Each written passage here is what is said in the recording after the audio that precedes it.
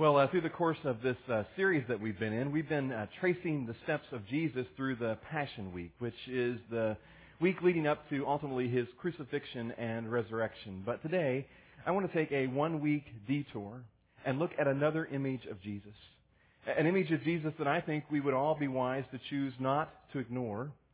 And I think an image of Jesus that helps us deal with the realities of what we've experienced this week.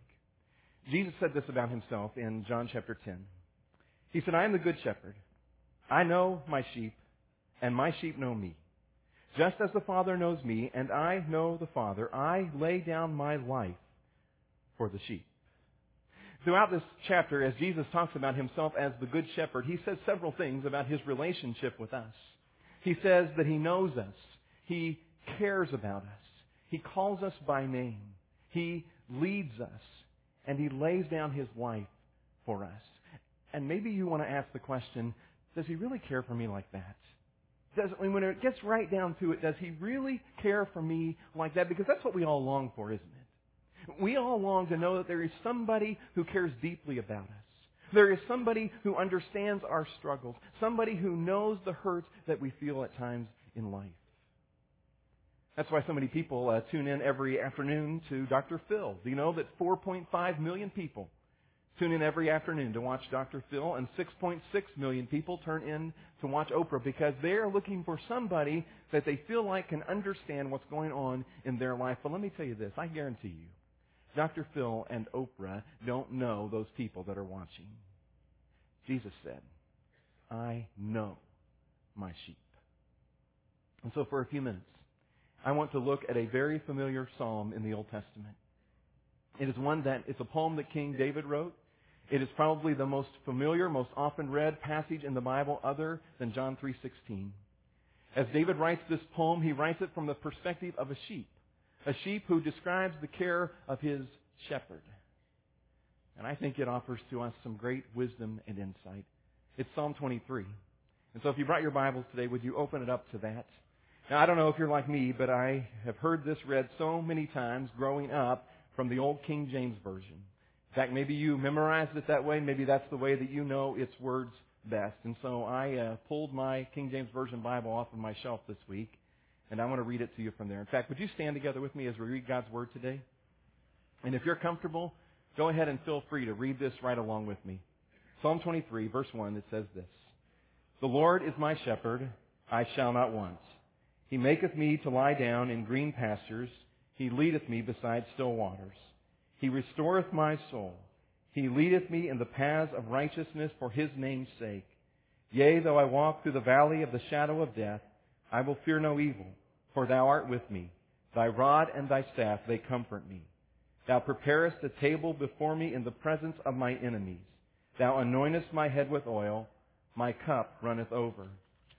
Surely goodness and mercy shall follow me all the days of my life, and I will dwell in the house of the Lord forever." Thank you. You can be seated. You know what? Jesus knows about sheep and shepherds. After all, this is His old stomping ground. David spent years out in the fields as a shepherd watching over his sheep. And so if anybody could tell us about the relationship between a shepherd and his sheep, it's David. He has some great insight that I want to try to unwrap for us today. At first I noticed this. David expresses tremendous confidence in a God who provides. He says this in Psalm 1:1. "The Lord is my shepherd, I shall not want." During World War II, or just at the end of World War II, there were officials who went around and gathered up homeless children. They'd been left homeless for a number of different reasons. They provided shelter and care for them and plenty of food. But they noticed after a little while that these children simply weren't sleeping well at night at all. They were restless. And so one psychologist had an idea. And each night when the children would go to bed, they would hand each of them a piece of bread. If they wanted others to eat, they could have them. But this one they were just to hold that night as they slept. You know what began to happen? Those children began to sleep soundly through the night. Because suddenly they were no longer worried about, will there be food for me tomorrow? They knew that there would be. sheep instinctively know that their shepherd already has a plan for their grazing the next day. If the shepherd provided for me today, he will provide for me tomorrow. This verse 1, the Hebrew word that's used there, actually has the connotation of nothing at all lacking in my life. Now, maybe you say, well, wait a minute. Does that mean David is saying that God is going to provide for all of my wants? No, that is not true, and we know that's not true from other things we read in the Bible. God never promises to provide for all that I want. I'm telling you, there are a lot of things I want in life, but I don't have them. There are a lot of things in life that I want to be different. There are things about this week that I want to be different. But God never promised that He would give me what I want. He did promise, as our shepherd, that He would take care of our needs. Robert Kitchen tells about a little Sunday school class of children. There were a variety of ages in the room, and the teacher was teaching about Psalm 23. And so she said to the children as she began, could anyone stand and quote Psalm 23? Well, one little 4.5-year-old girl shot her arm in the air, and the teacher thought, I can't imagine she can quote this whole thing. But she said, okay, give it a try. And the little girl said, the Lord is my shepherd. That's all I want. She was absolutely right. The Lord is my shepherd. And He has said, I will supply all of your needs. And that's all I want. Verse 2 says this. He maketh me to lie down in green pastures. He leadeth me beside still waters. He restoreth my soul. He leadeth me in the paths of righteousness for His name's sake. Do you know that sheep don't lie down very easily? They have to often be made to lie down. And the only way that they will really lie down and rest is if they are content and relaxed and fulfilled. You know what? We're not very good at lying down and resting either, are we? We are so restless, so driven, so on the go, so struggling, so asking, so pursuing. It's also true that there is an instinctive nature in sheep that they will not drink from moving water. Now, it's probably a good thing. Their fear is well-founded because when they're not good swimmers. In fact, they're terrible swimmers. And just imagine if they got in the water and they get all of that heavy wool wet, you can just picture what happens. And so if the stream is moving, sheep will not drink from it. And so a good shepherd leads his sheep, and as he does, he looks for still water where they can quench their thirst. And if they don't find still water after a while, then often he will go to the side of a river and take stones and kind of create a dam and a still pool so that his sheep can drink. David says of our shepherd that he leads us to quiet waters. He wants to give us moments where we can rest, where we can learn to be content, where He can quench our spiritual souls, our spiritual thirst, and He can restore our hearts. It says this then, another thing that I noticed, David also expresses confidence in a God who protects us. Did you notice as you read those first 3 verses that the pronoun for God that's used is He? But if you read the last 3 verses, the reference to God switches from He to you. In the beginning, God seems a little more distant, a little more abstract, but when He moves into the last part, He becomes very up close, very personal. Do you know why? Because when you walk with someone through the valley of the shadow of death, it gets very personal. Verse 4 says this, Yea, though I walk through the valley of the shadow of death, I will fear no evil, for Thou art with me. Thy rod and Thy staff, they comfort me. I'll tell you something about myself that probably I really shouldn't admit because I know what your opinion of me is going to do. It's going to go right down the tube. But anybody that thought I had any bravery or courage, forget it. I haven't been lately, but I often get up and walk in the mornings for some physical exercise. And honestly, I got out of the habit when the weather was so cold and just didn't want to go out in that. But there have been times when I am out walking and, when the moon is out full, it causes a shadow while you're walking. Well, I will admit to you more than once, I have been out walking and I've seen something out of the corner of my eye, and I thought somebody was there. And so I've walked a little faster. They walked a little faster. So I walked a little faster. And so did they. And then finally I would realize Oh, it's my shadow that I'm running from. I'll even go so far as to tell you, one time I was walking like that, saw my shadow out of the corner of my eye, and actually jumped. Then I looked around to see, is anybody else outside? Shadows can be frightening, especially the shadow of death. A lot of other shadows we tend to take on ourselves.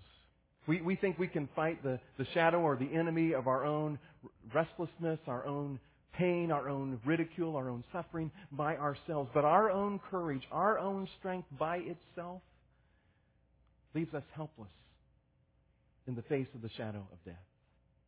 Without our shepherd, we don't have the strength to deal with it. It is only the shepherd who has the ability to take us by the hand and to lead us through the valley of the shadow of death to the other side. You know, there really is a place in the Old Testament in that area of the country that was known as the Valley of Death. It was a place where shepherds would lead their sheep from Palestine to Jerusalem, but it was a very, very treacherous, difficult, risky, dangerous trail. It was a forbidding journey. But you know what? Those sheep, they would follow their shepherd without any fear, it seemed. How can that be? Because the sheep understood if the shepherd was leading the way, they could trust him. And friends, I want to tell you this morning, our shepherd wants to lead us, and you can trust him. I am confident of this. Romans says this about our relationship with God. Paul writes in Romans 8, "For I am convinced that neither death nor life, neither angels nor demons, neither the present nor the future, nor any powers, neither height nor depth, nor anything else in all of creation, nothing will be able to separate us from the love of God that is in Christ Jesus our Lord." Nothing causes Jesus, our shepherd, to stop loving us or to abandon us. When my son Michael was in middle school, we discovered that he had a non-malignant growth in his head that had to be removed through a very difficult and risky surgery. And so that was scheduled, and before that surgery could be done, there was a procedure that had to be done the night before. And after that procedure, he had to be watched very carefully. And so throughout that night, after that procedure, I stayed with him. I was not about to leave him for any reason. I was there to comfort him. I was there to hold the bucket, if you get my drift.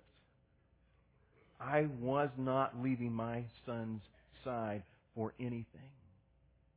And I want you to know this morning that God does not abandon us. He will not leave our side. He is always there to care and to comfort us. You can count on it. Now, let me make this really clear. That does not mean that He fixes everything.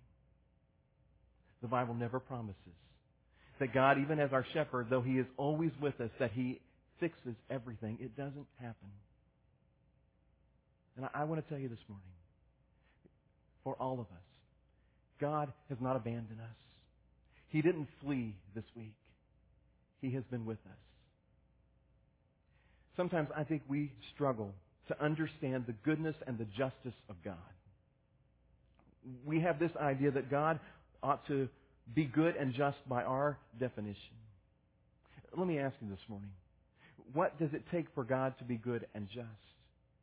We ask that question especially when someone who is so young dies. But at what age does it become good and just? Is it good and just if God spares the life of everybody who's under 20? Everybody who's under 40? Everybody who's under 50? Everybody who's under 80? Everybody who's under 100? At what point? Where is the line for goodness and justice? What about diseases? Should God stop certain diseases? And if so, which ones? Should God stop us from going out of the house to avoid a dangerous accident? Should God take a knife in someone's hand that tries to turn it into a weapon and turn it into butter so that it doesn't harm anyone? Where is the line that suddenly it is good enough for us to declare that God is good and just? You see, given our human nature, given the nature of man and our world that we live in, God would literally have to change every law of nature, every physical law of nature, to be perfectly good and just by the way that we often try to define it.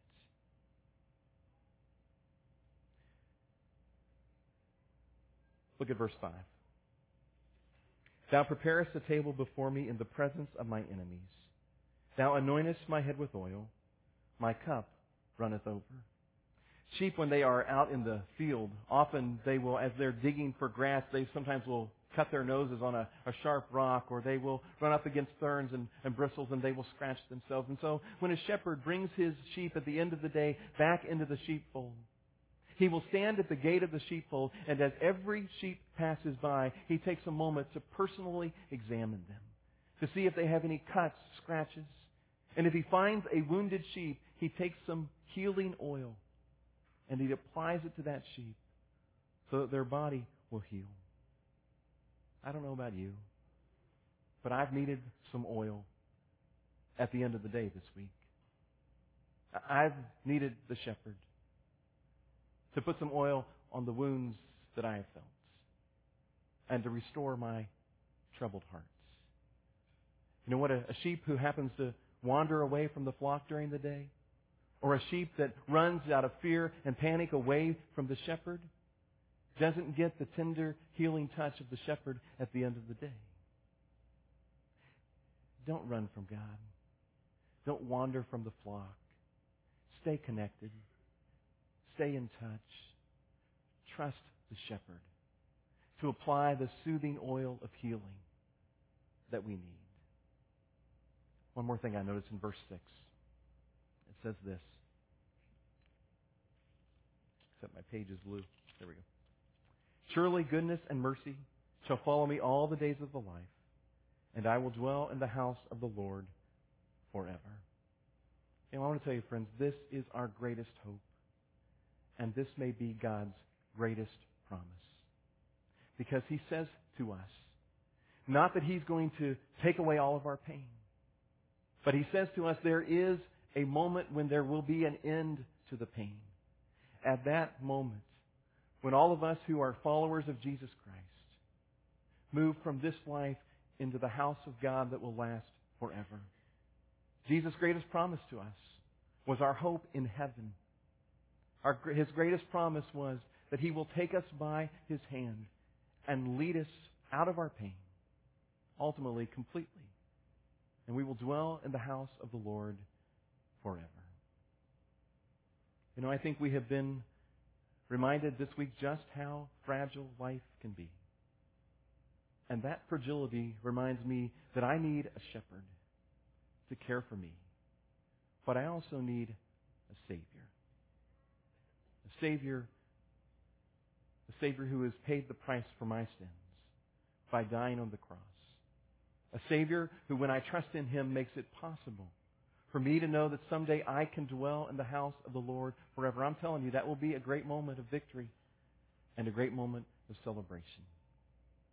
And so could I say to you, if you are in this place today with a very open heart, if today you don't know Jesus as your Savior, I cannot promise you tomorrow.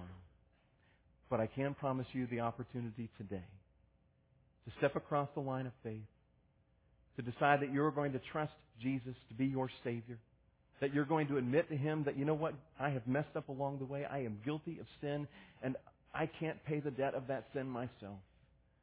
And so I'm accepting the gift of the payment of your death on the cross. I accept you as my Savior. I want you to be the leader of my life. If that's you today, at the end of the service, I will be right down here in the front. I would love to greet you, talk with you, pray with you, and point you to Jesus. He wants to be your Savior, and He wants to be your shepherd. I cannot imagine having lived through the experiences of this week without a shepherd who walked with us. God, I thank you that Jesus is our shepherd. I thank you for the hope that is found in Him.